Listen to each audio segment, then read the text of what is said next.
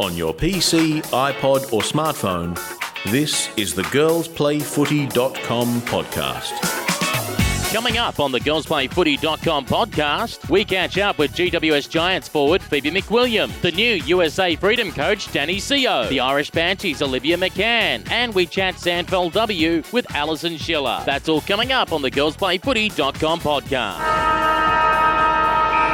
I'm Peter Holden and welcome to the 8th episode of the girlsplayfooty.com podcast for 2018, our 4th season of doing these podcasts and our 99th podcast overall. This podcast is available from Apple Podcasts or SoundCloud, or you can hear it as a radio program Wednesday evenings, 6 p.m. Australian Eastern Daylight Savings Time on RSN Carnival. That's digital radio in Melbourne, or via the RSN Racing and Sport app. And don't forget to follow us on Facebook, Twitter and Instagram. And for all the latest women's footy news, head to girlsplayfooty.com. Our first guest for this week is a legend at the St Kilda Sharks Women's Footy Club. She's a writer for Inside Football and various other publications. In 2018 in Victoria, she'll be representing the Hawthorn Hawks in the VFLW competition. But right now, she's starring on the national stage for the GWS Giants. It's great to have on the line Phoebe McWilliams. P-Mac, how are you? I'm good, thank you, Peter. How are you? Not too bad at all. Great to have you here at Girls Play Footy. It's been a while since we last chatted. I think the last time we chatted to you, you were wearing a Bulldogs jumper, or about to wear a Bulldogs jumper, from the 2015 draft. I remember that, actually. Was that at Etihad Stadium? Yes, it was. It was the... yeah, that's right. Yes, it was the first ever live stream draft as well, I think, so that was quite an occasion. But boy, oh boy, your world's changed a lot since then. Yeah, that feels like a lifetime ago. Well, let's step back a moment. Obviously, in the late 16 AFLW draft, you were taken as a priority selection for the GWS Giants. What led you want to move from Melbourne to head up to the Harbour City and play with the orange, charcoal, and white? I think it started. It was sort of post me the idea of coming up here, and as you said, I've been playing footy for quite some time now. So I think at that stage I've been playing footy for 10 years and was maybe looking for something different. I thought moving to Sydney would be a good experience. I love the city up here. It's really beautiful. The beaches are nice. And then I thought on top of that, I'll meet a whole new bunch of girls, which would be really exciting. So I just thought it was time for a change. I wasn't burdened by anything at home. I wasn't having anything holding me back. So I thought, why not? So, moved up last November. So actually the year before, so 2016 November. And, back up here this year. To show what a heck of a move it was, you were well and truly a Melburnian. I think in the previous months up until then, you were working in the marketing department, I think, at the Melbourne Cricket Club. So you were literally a Melburnian through and through. Yeah, I was working as their communications coordinator at the Melbourne Cricket Club. I've always lived in Melbourne, lived in Elwood in particular, played at St Kilda for 10 years, 11 years now. So it was a really big change for me. And then, living between two cities is quite a difficult thing to do in terms of just finding a place to stay, and then work as well, and then also learning a whole new city. I don't really know much of Sydney, so I have to put it in my GPS everywhere that I go. So, it's really exciting, and it's nice to be up here. Particularly for you and all the others from Victoria and in one case South Australia, that it's made the move to Sydney. How have the GWS Giants looked after you in terms of trying to find a reasonable location, more importantly at a reasonable price? Because I think anything with a reasonable price in Sydney is something like 4 hours away. Yeah, it's definitely a challenge. It is a challenge because we're only here for 6 months of the year. So a lot of places are looking for leases for a year minimum. So I was fortunate enough to find a place on Airbnb in Cronulla, which is as you say, it's a bit cheaper because it's a bit further away. But it's lovely down here. The beach is a 10-minute walk away. Bit of a drive to footy, but it's a really good lifestyle up here. As a person that you said was involved with the MCC and doing the communications, you're a writer as well. You love writing about footy, particularly in Inside Football that we see your pieces. Stepping away from the spotlight that is Melbourne, everyone examines everything under a microscope that happens in footy in this town, to Sydney where, to be honest, it's a rugby league town. You know, it's slightly on the radar, anything AFL up there. Is it a blessing in disguise to get away from that, or do you pine for home a little bit being up there and missing the constant, you know, water cooler chat of footy? I always enjoy talking about footy, so it's nice going to training because I can talk to the girls about footy there. But I was actually thinking about this today. The footy culture up here is very small. There's hardly any AFL ovals in my area near where I live. I just drove past a rugby league ground, and there was hundreds of young girls playing what they call OzTag up here. That's probably one of their biggest sports. And the people that I stay with, I mentioned that we're playing Collingwood on the weekend, and they had no idea what Collingwood was. So yeah, it's a bit of a different environment up here, and it's nice. It's nice to be away from it, but it's nice to go to Melbourne and get 4,000 people at a game. That's pretty exciting, and I'm sure all our Giant supporters will come out this weekend for our home game in Blacktown. Now, before I talk about the win, I know it's hard to bring up a loss, Ramon, but you lost in Carlton to round 2. But the one thing I want to talk about is the lightning that hit the ground. What's going through your head when you're probably catching glimpses out of the corner of your eye that lightning's happening all around, and then everyone's ordered off the ground for half an hour?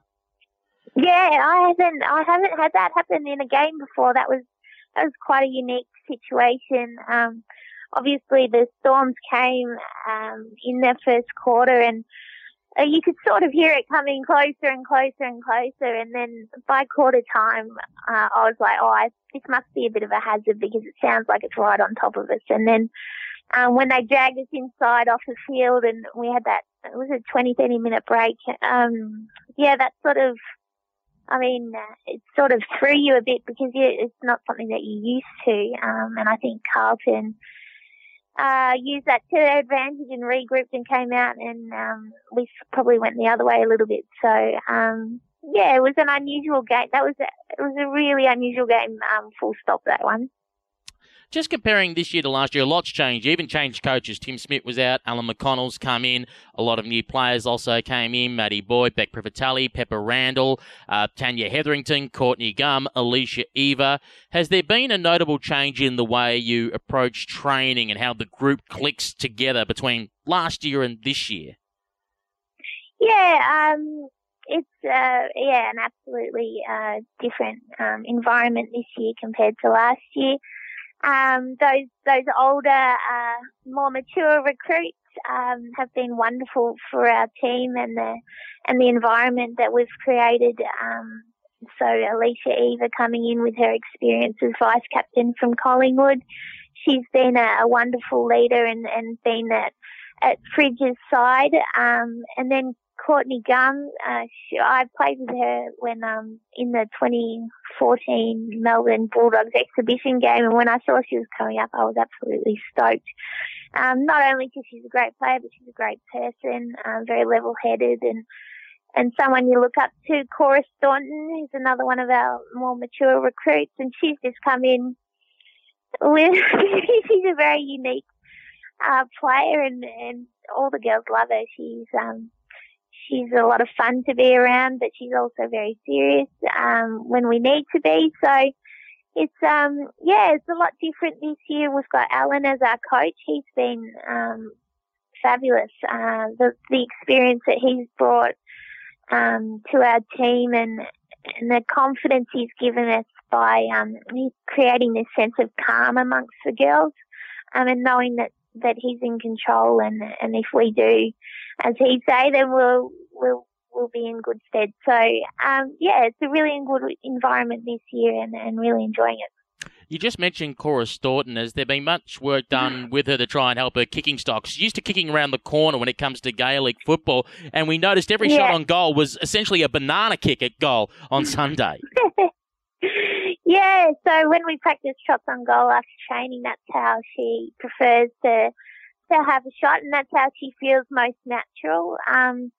She's come in from another country to learn a sport that she probably didn't have that much knowledge on, and has only had 10 weeks to do so. So I think whatever's more comfortable for her at the moment is probably something that she should stick to. And then she wants to continue playing in the future. Maybe she might look at changing that style, but if it's something that she thinks will work, then I've got all faith in. I've seen her do some amazing stuff with that banana style kick, so I hope she doesn't change it.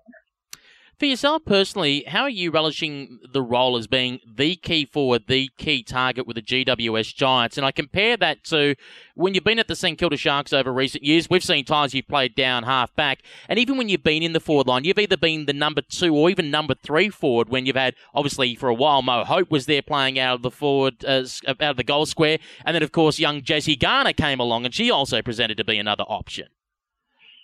Yeah, very lucky to play with those two players. So they're very good friends of mine. I look up to them, and I've seen some amazing things that they can do. So yeah, really enjoyed playing alongside them. And yeah, it's different up here,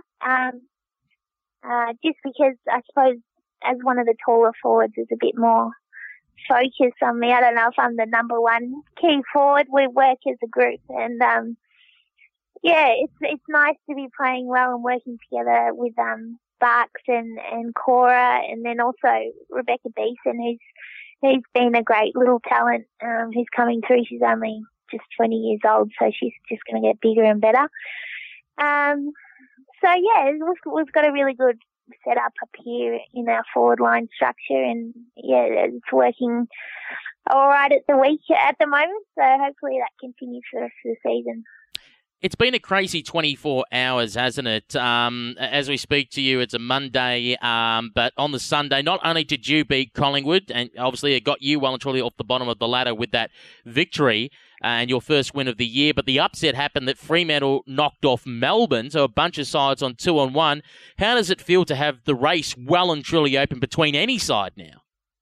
Yeah, the competition's really opened up over the weekend with some favourites losing in close games. So it just shows you that anything can happen on any given day. And Al spoke to us when we got back to the airport last night, and he said we're well and truly in it, as is everyone else. So we can't get carried away or anything, and we just got to work hard this week and continue on our winning ways. So hopefully we get a bit of a streak going. There's one thing we do need to address out of this match. Heath Shaw made it known on the public record that he'd buy the whole team dinner if you beat the Magpies, his old club. You were successful, so Phoebe, what's the order? What do you want? I think he said he was going to buy us all steak, so that sounds good to me. No, but he's been great this season. He's been helping out at training, and coming to our games and just giving us a bit of advice on the sidelines. He spoke to me at halftime yesterday and was really positive and encouraging, and sent me a text today just to see how I pulled up and gave me some more advice and some kind words. So to have people with that experience and knowledge around your team is just priceless. So yeah, really thrilled to have Heath on board, and I'm looking forward to that steak. Just stepping back for a moment to the VFLW, for your St Kilda Sharks, a rollercoaster end to 2017. There was your big smile on the back of the age going into the room, ready to embrace everyone after that semi-final win against Melbourne University. Unfortunately, it just fell short by a goal against the Darebin Falcons, and as we know the story, yourself and a bunch of other clubs won't be in the State League next year. Is there a little burning feeling in the stomach of, geez, that was unfinished business? You were so close, yet so far? Yeah, a little bit. I have to be honest and say that finals campaign with the St Kilda Sharks is probably one of the most memorable couple of weeks in my playing career. And I absolutely adore the Sharks, and I'm still going to be involved with their community team this year in a coaching level.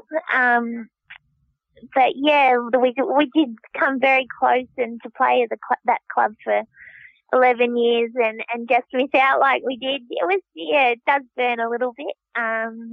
But to go out on, even though we didn't win, it was still a high for us because we played some really good footy and we had such a good group of girls. And I'll always look back at the Sharks with very fond memories, and it was probably the best experience I've had there. So even though it does hurt a bit, it's still a nice memory. And as been announced for the 2018 VFLW season, you're going to pull on the brown and gold. You're going to play with the Hawthorn Hawks in the VFLW competition.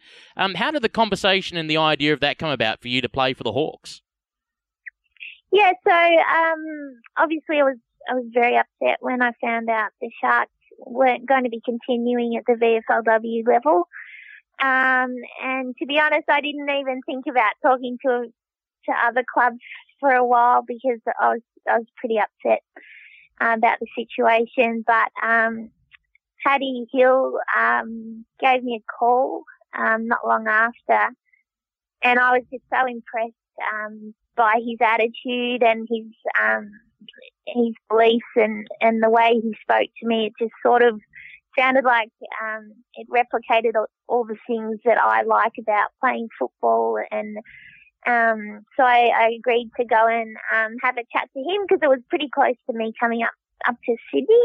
I went to Waverley Park and met the coaching staff there and their head of football. And to be honest, I was blown away by their professionalism and what they presented to me, and it just seemed like a wonderful opportunity and one I had to take with both hands. So I'm really excited to pull on the brown and gold and, get back to Melbourne and get cracking into that because I think they'll be a great club.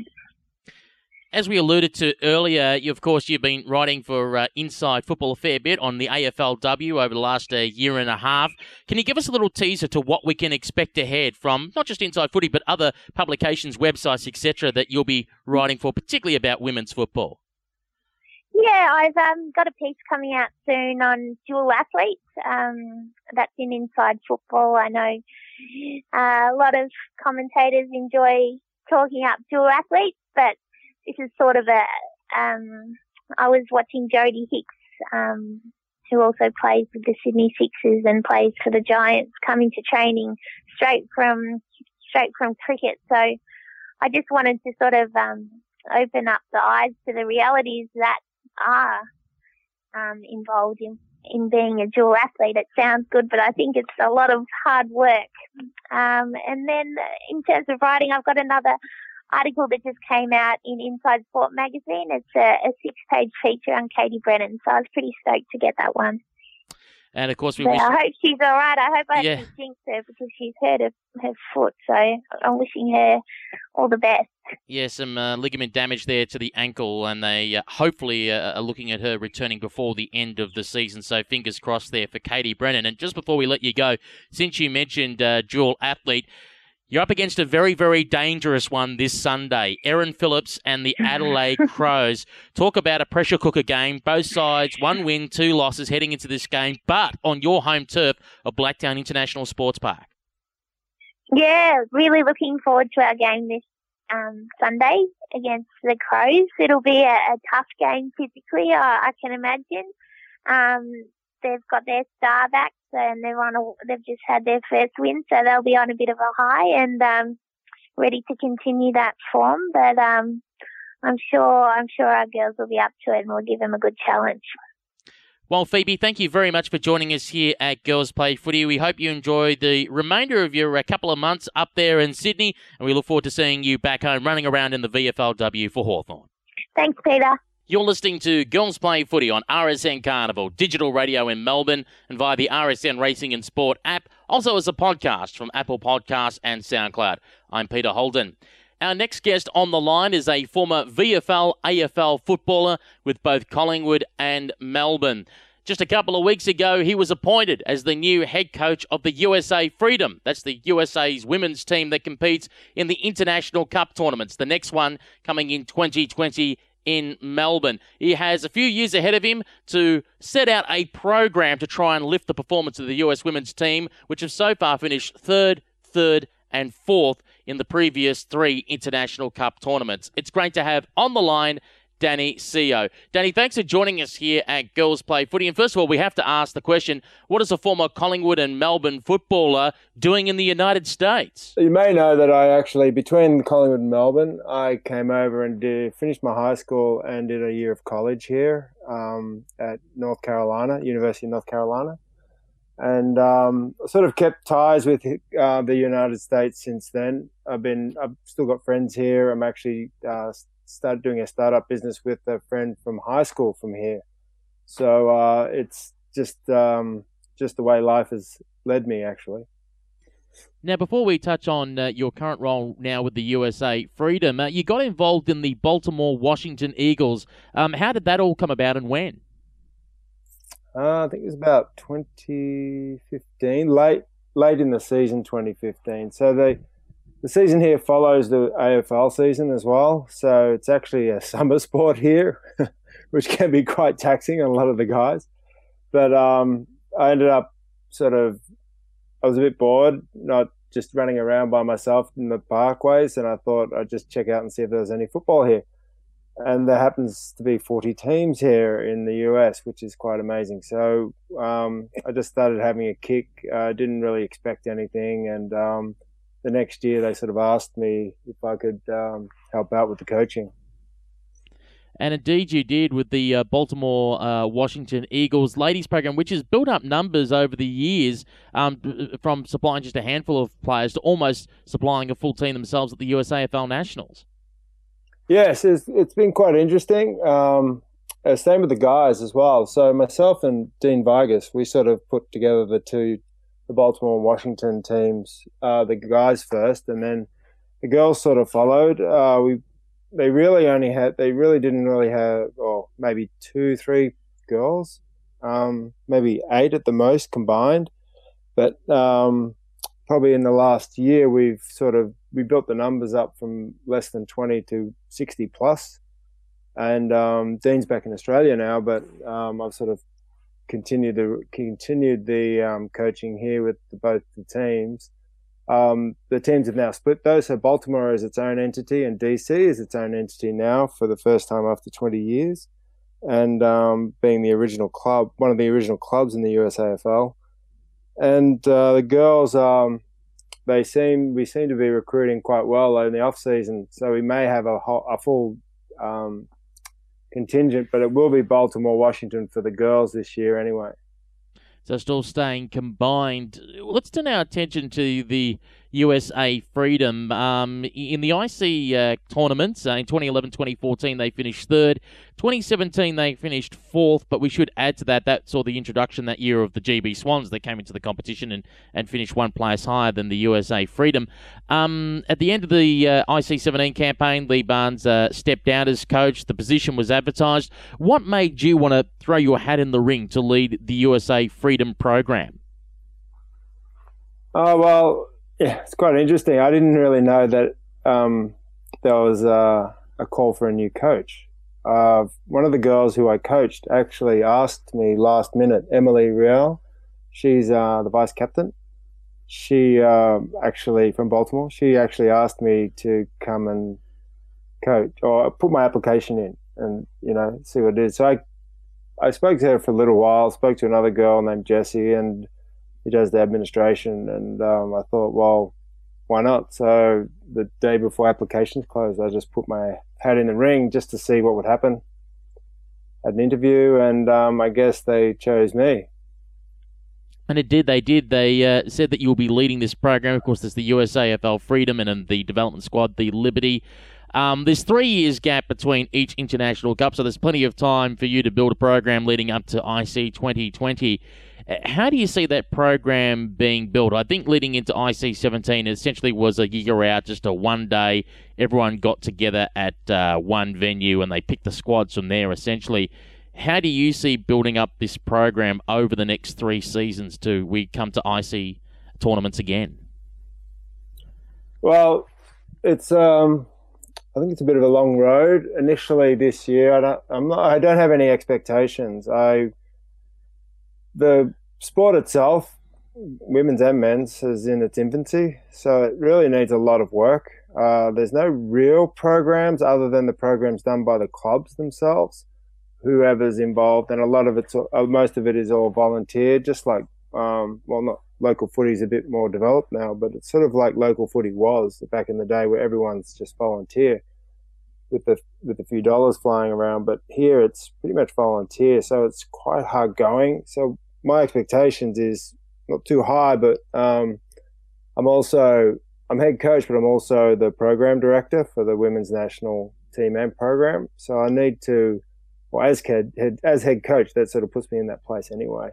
So I have to actually put together a whole real program, the development, recruitment, sponsorship, the works. So I need to actually build it from scratch and build a foundation from which the program can go on. So if I'm only here for 3 years and getting the girls up into the IC Cup for 2020, if I finish after that, then there's a program in place where it can continue without me, where prior to that, it was just whatever the head coach wanted to do, they did. There was no real system. And, kudos to everyone who has come before me as a head coach. They've done really well, as much as they can with the limited resources that they've had. But I want to put in place something a bit more permanent and across the nation, which is going to take a lot of work, I think. But everyone seems to be enthusiastic about it. I think everyone wants to get on board and do something, as I'm sort of changing a few things already from the start. So we'll see what happens. And just on that, like you said, it's going to be nationwide. Is there going to be something, I guess, akin to a scout-type system where you're able to be fed that information, particularly when these newer recruits are walking in the door left, right and centre at all the various clubs across the country, that you're aware of, here's someone I need to be keeping an eye on? Yeah, with the women here, it's about 15 teams. Various teams with, a full team. Some teams have a full team. Some teams have maybe 10 or 12 players. The hard part here is they have a combine, but it doesn't really, I don't think, is effective, and they need to have something a bit more permanent in place. And so I'll be liaising with all the coaches of each team, plus the girls. The girls are pretty passionate about the sport. Whoever jumps on, they really love it. And I want to get everybody involved, those who were in the Freedom team before. But what I'm doing is uniting the whole team. So there's a Liberty team as well, which is like the USA number 2 team. So I'm uniting everyone together, not just having the Liberty separate and the Freedom separate. The whole program is one. So everybody's on the same page. And what I'm wanting to do is, I haven't spoken to everybody yet, as I'm just sort of writing down a blueprint for it at the moment. And we'll go from there. But hopefully all the girls seem to be interested. And now with the technology, it's going to help as well. We'll be doing like a site. We're helping with social media. And I think that will help bring the whole system together. And what's your thoughts about the team training as a group leading into IC 2020? Obviously, different countries have different scenarios, such as the GB Swans have the advantage where they can train together because they're almost either based in London or close to London, a few hours drive apart. It's very easy for them to get together. I guess something similar to yours in Canada, they end up doing split camps. They have a West camp and an East camp, so therefore they'll split their squad in two. They'll train, and on rare occasions, maybe once or twice a year, they will come together.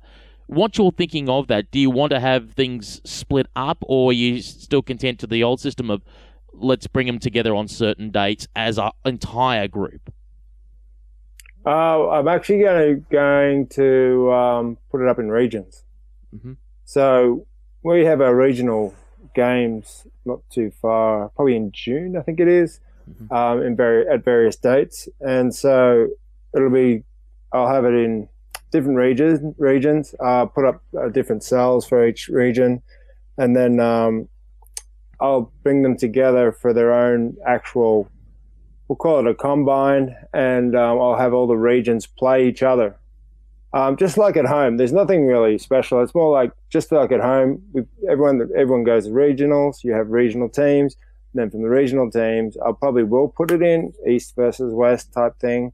So then we get a better idea of who are the better players, because players may come from a 10-player team and one player may be outstanding in their team, but then they have to play against everyone else to see exactly what level they're really at. And so we'll probably end up putting both together, and then I'll ultimately have everyone train together, but we'll probably play against each other in their region. So then they're all a bit more cohesive. They all know each other, at least from a limited perspective, around playing against each other locally as well as in a regional tournament. It's very hard here because it is quite a big country with so many states. And it's easier, as you said, from London's perspective, Ireland's perspective. They don't have to travel very far to get to where they need to go. And but the resources here and the potential here is quite amazing. Having played with some of the girls, we have like a small 9-a-side team in Baltimore has 9-a-side competition. We're actually establishing one here in DC now. And some of the girls I've met are probably out of college, basketballers, soccer players, goalies. We have a goalie now on the DC team, the women's DC team. And they're not scared at all. They just go for it. And it's really quite amazing. Some of the athletes that are available here in the US that has been untapped, I believe. I know it's still early days yet, but have you given thought to through 2018 or at least through 2019 about some countries, that you would like to take on in international friendlies, whether you go to or they come to you, whether it be Canada, whether it be GB, whether it be Ireland, to have that, that test to know where you're at before you start getting that squad on the plane and flying to Australia in 2020? Yes, I've thought about that. We've actually, the men are actually playing 2 split games. So they're playing, like you're saying, they're splitting it up. So East Coast is going to play in Toronto and West Coast is going to play in Vancouver with 2 split teams. Usually the girls go along with the men, but what I'm doing is keeping the program separate. So women can develop a little bit more, and the men overshadow the women in a little bit of a way. So from as far as I know.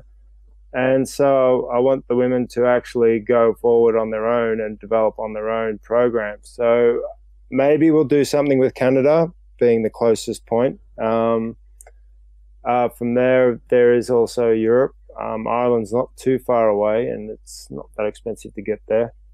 So we'll see. I'm not really sure at the moment because I basically want to build the foundation first. This year. Again, I don't have any expectations, and 3 years is a long way away, but can come quickly. But, half the team won't be here in 3 years, I expect. So it'll be interesting going. It's really availability and how everybody's going to train, and, things happen with life, etc. So some girls, I think, have got kids and babies and things like that. So we'll see how it goes from there. It depends. Same with the guys. It goes with the guys.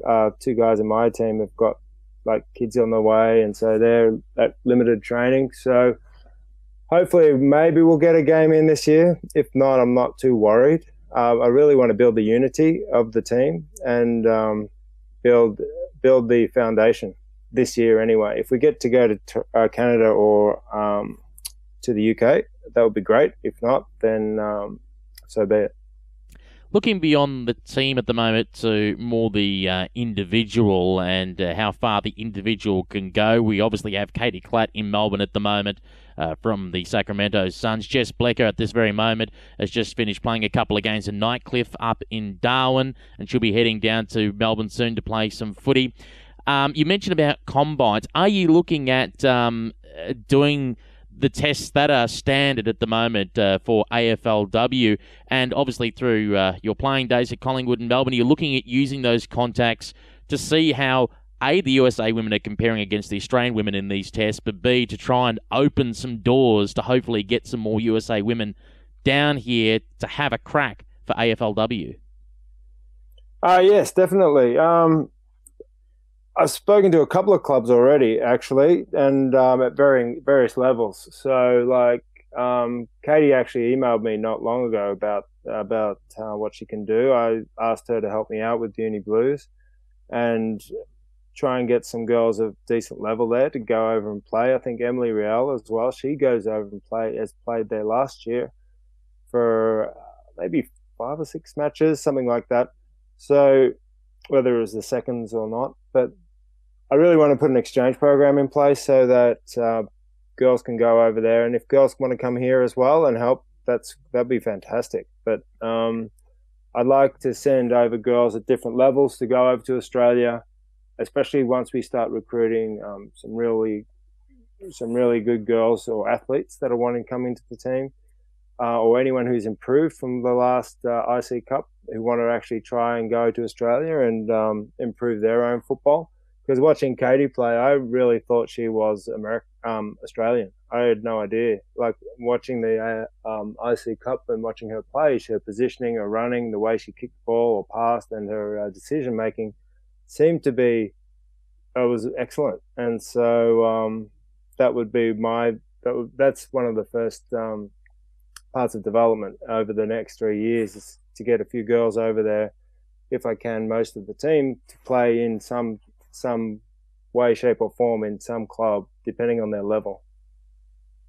Well, Danny, thank you very much for joining us here at Girls Play Footy. Sounds like plenty of exciting things are in the making for the US AFL Freedom Program, and hopefully we look forward to catching up with you at the Nationals in Racine, Wisconsin in October.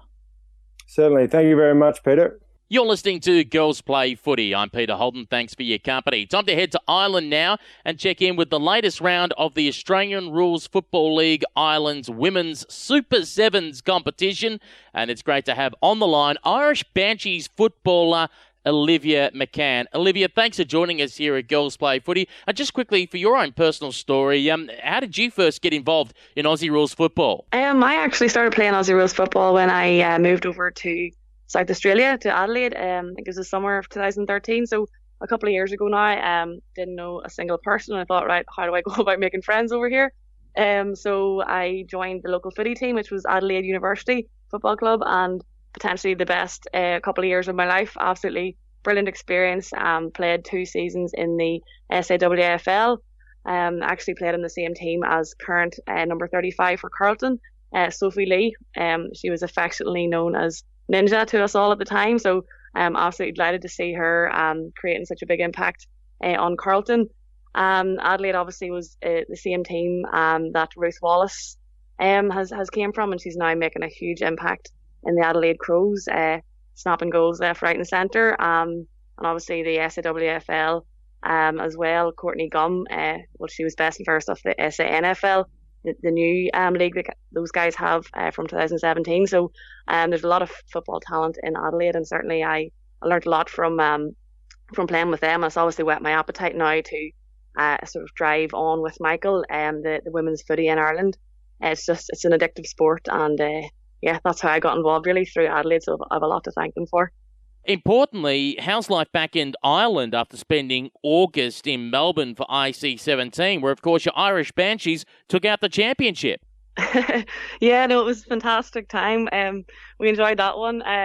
Absolutely brilliant being able to play in the International Cup alongside the likes of Laura Corrigan Duray, and just absolutely fantastic to get the win and compete at a tournament like that, and especially in Etihad. But yeah, definitely we're all sort of back to normality in Ireland, and just sort of doing everything we can to keep women's footy just thriving and growing at a sort of very, very quick pace. So all's good, and we had our round 2 of our Super Sevens League. Yes, round 2 of the ARFLI Women's Super Sevens competition, which of course I think was Saturday, wasn't it? We had it on Saturday, just in the west in Galway. So it was absolutely brilliant to see the new Galway Magpies team. They had their first ever tournament, and they actually drew against my own team, Portadown Power, so we weren't expecting that one, but we're delighted that they came out so strong and so enthused. We had our first win on the board for the Dublin Angels, and several wins for the Cork Vikings. Very interesting switch around at the top of the league table.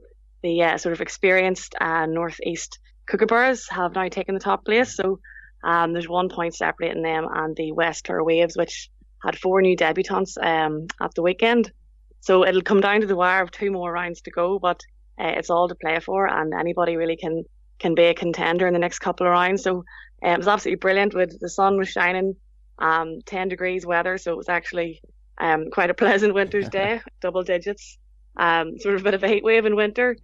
Just absolutely brilliant day, and everybody seemed to really enjoy it, which is just really key for us to keep the girls loving the footy and just keep them recruiting and keeping things growing. And just to re-emphasise, one of the teams has been renamed as well. What was the UCC Crusaders and now known as the Cork Vikings? That's right, yeah. Sort of they came down to a bit of a vote, and the girls put in their names, so it encompasses players that aren't just university players for the University of Cork. So Vikings was the chosen name, and I think it suits them well because they certainly come out fighting.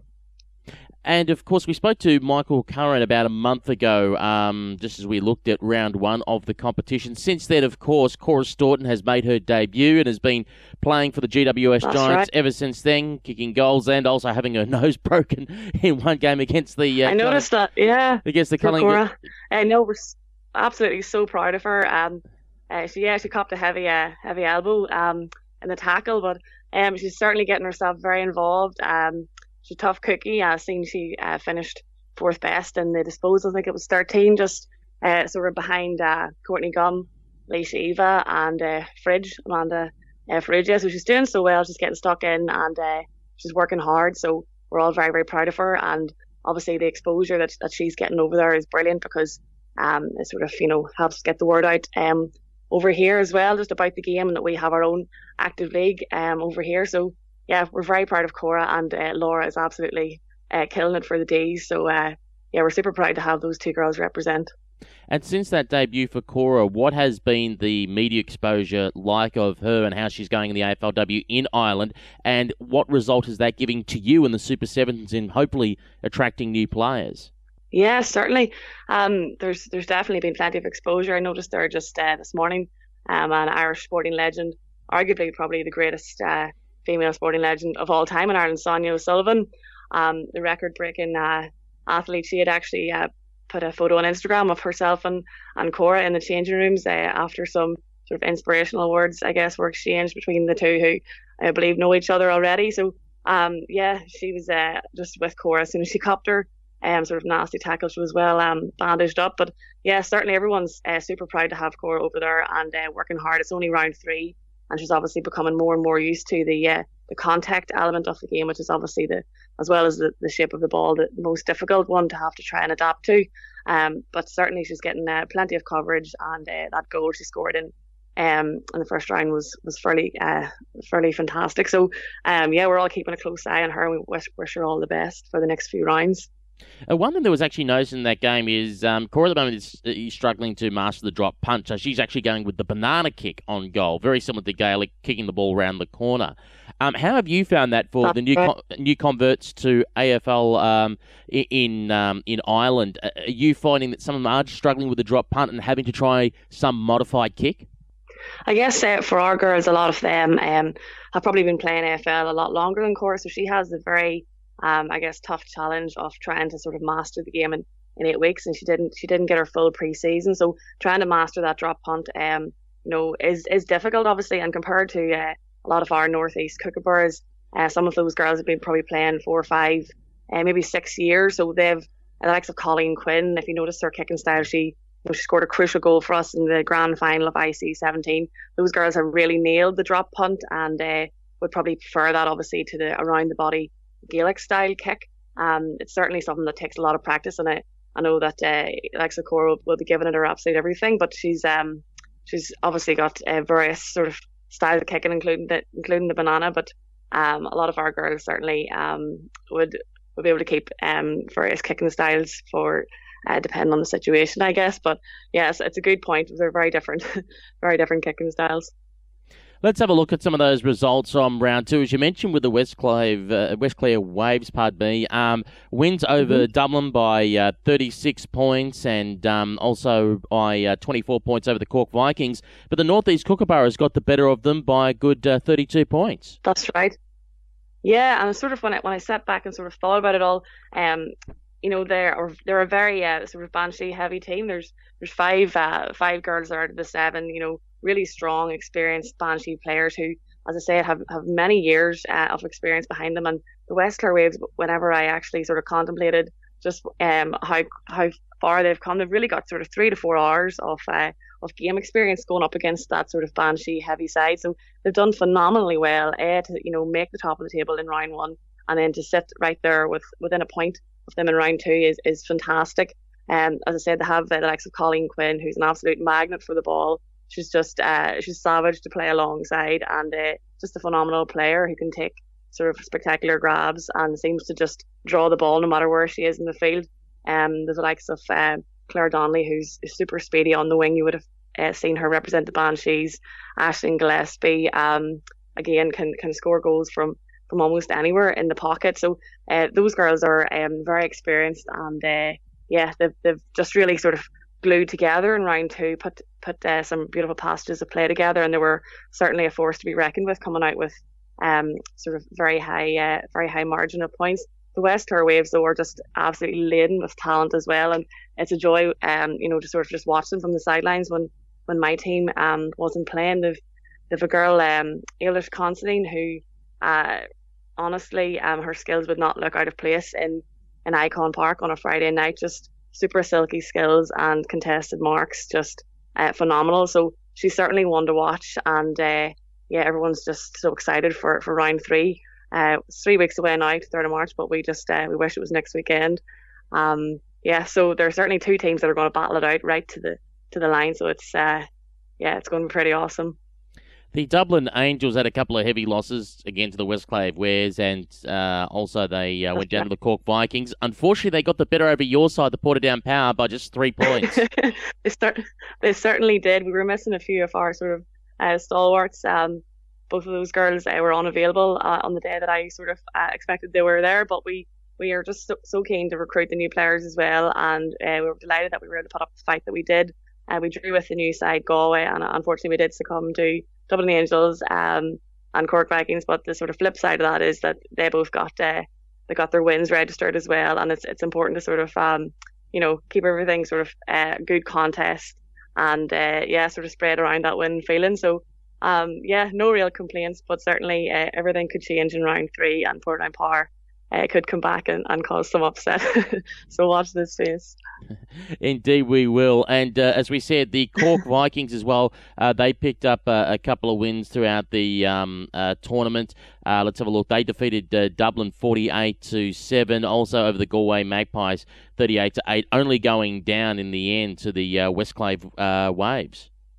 That's right. Yeah, they've done exceptionally well. They're managed by Marie Keating, who I'm sure you've heard her name mentioned. She's an absolutely phenomenal player and a delight just sort of to be around and learn from. And she's coaching those girls, and she was also playing on Saturday and took some fantastic marks and scored just goals, goals after goals. So they're going to be a force to be reckoned with, because they're learning at a really quick rate from Marie and all her experience, especially given her time in Oz and playing. She played alongside likes of Chelsea Randall and Courtney Gum, I believe. So she's got a wealth of experience, and those girls are going to keep on improving and making leaps and bounds in the next couple of rounds. So it's anyone's competition at this stage, and we're all just so excited to have such a tournament, which is just growing at the rate that it is.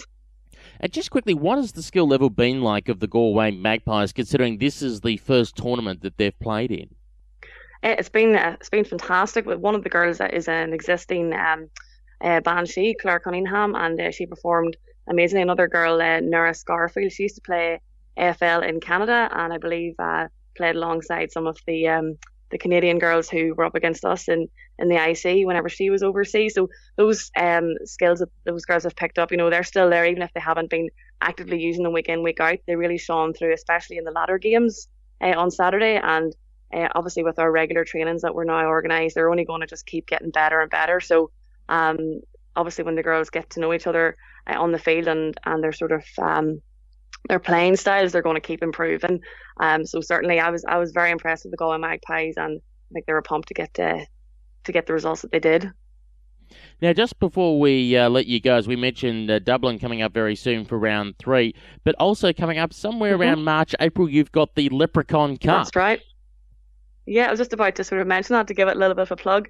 That's right, we have it on the 24th of March. It's usually around that same weekend every year. I think this is the 5th year we've hosted it, and it is going to be by far the absolute the biggest Leprechaun Cup ever. We've 14 teams entered, and it's moved up from being a 9-a-side tournament to a 14-a-side, purely because of the sort of unprecedented demand that we've had from the teams in England, Scotland, France, and obviously within Ireland. So we've 8 women's teams and we have 6 men's teams. So that in itself is a testament to I guess the growth of women's footy over here. So it's super exciting that we're able to have with 2 teams last year of women, and we've 8 this year. So it's brilliant. We've got London Swans coming over. We have Wimbledon Hawks. We have Wandsworth Demons. We have girls coming over from the Paris Cocks, from Glasgow, with the new West London Wildcats team. So there's a lot of organising and preparation that has to go into it. But once the word got out that all these teams are entering, everyone wants on board. So it's just brilliant that it's on the horizon as well. It's 2 weeks after our round 3, and then on 2 weeks after that's the Champions League. So it's brilliant preparation for the girls to have these sort of constant footy tournaments, just one after each other. So plenty to look forward to. And where again is that location, in case people are around Ireland and they do want to check out the Leprechaun Cup?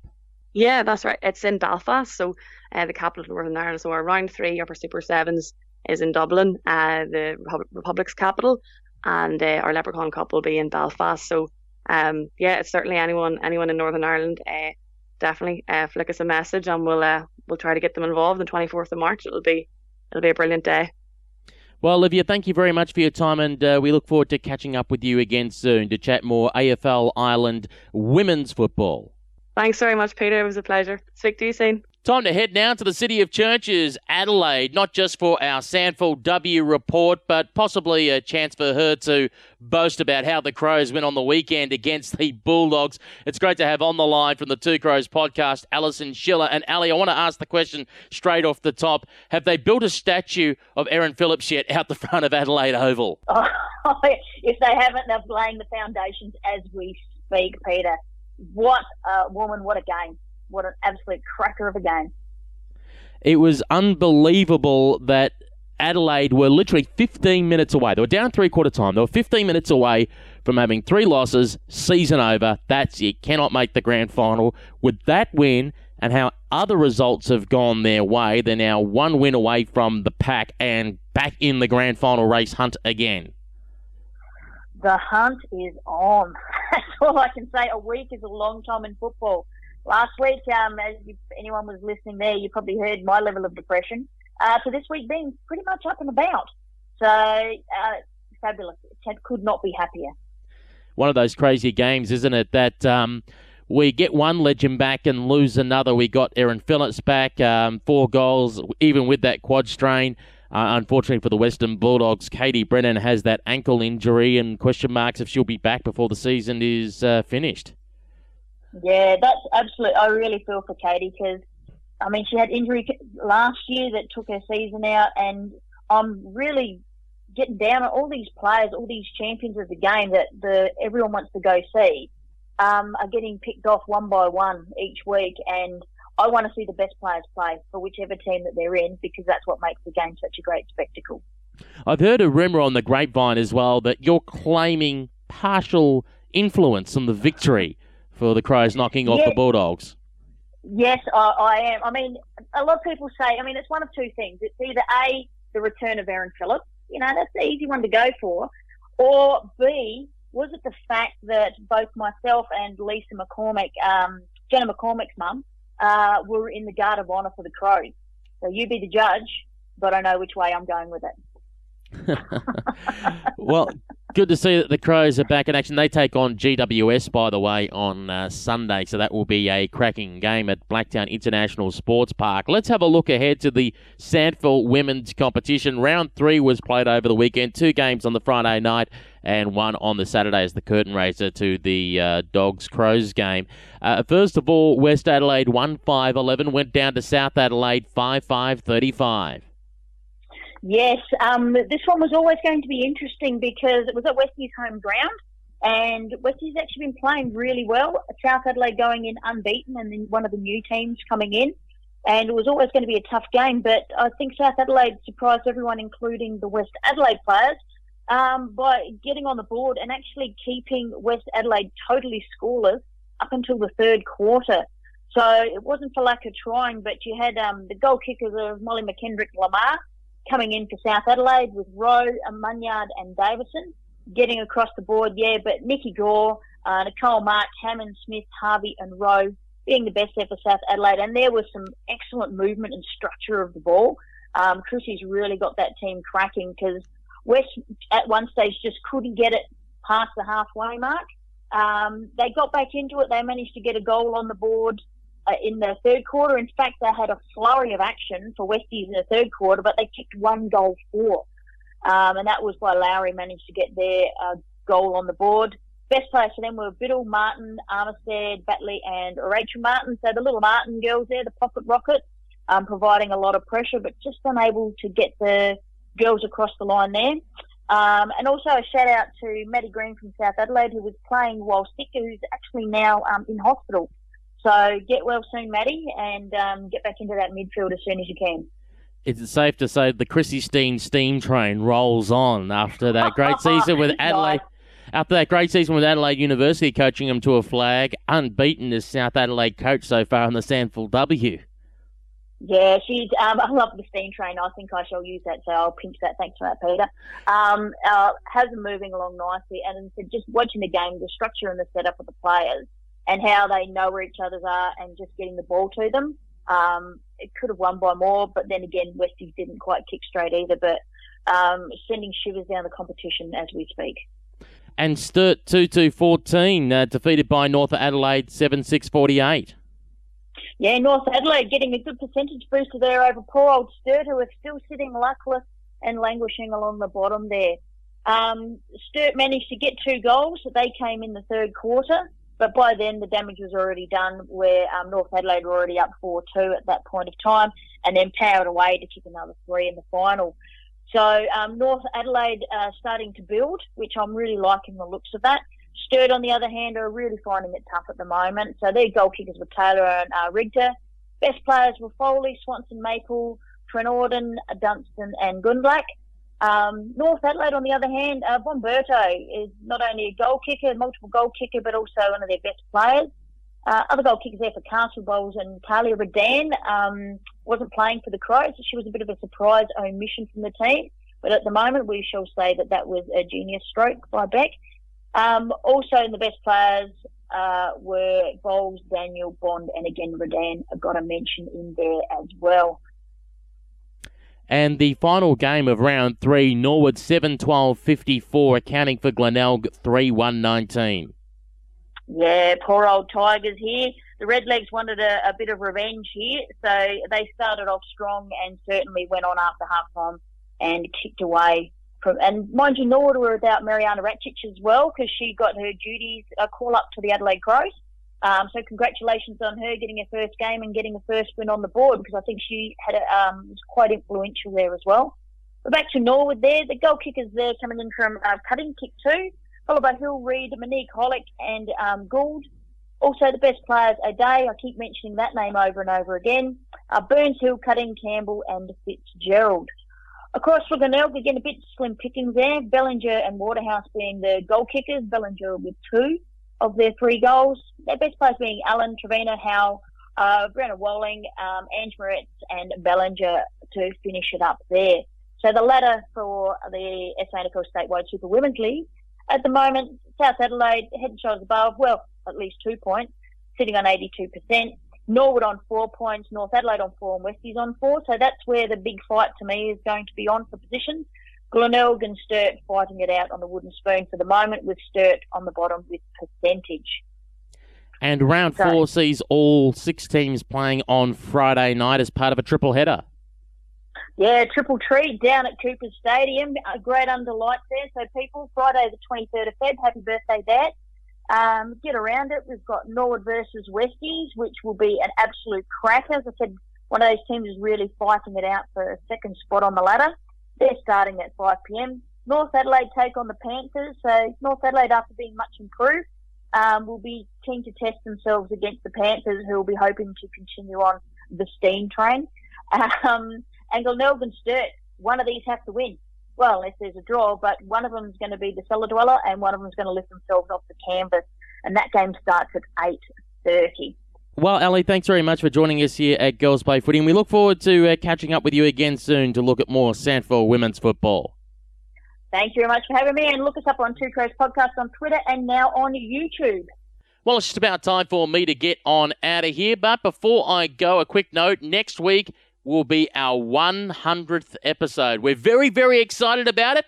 We're not going to tell you what we've got planned. You'll just have to tune in again next week. I'm Peter Holden. Thank you again very much for your company. Don't forget, for all the latest women's footy news, go to girlsplayfooty.com or follow us on Facebook, Twitter and Instagram. Until then, it's bye for now.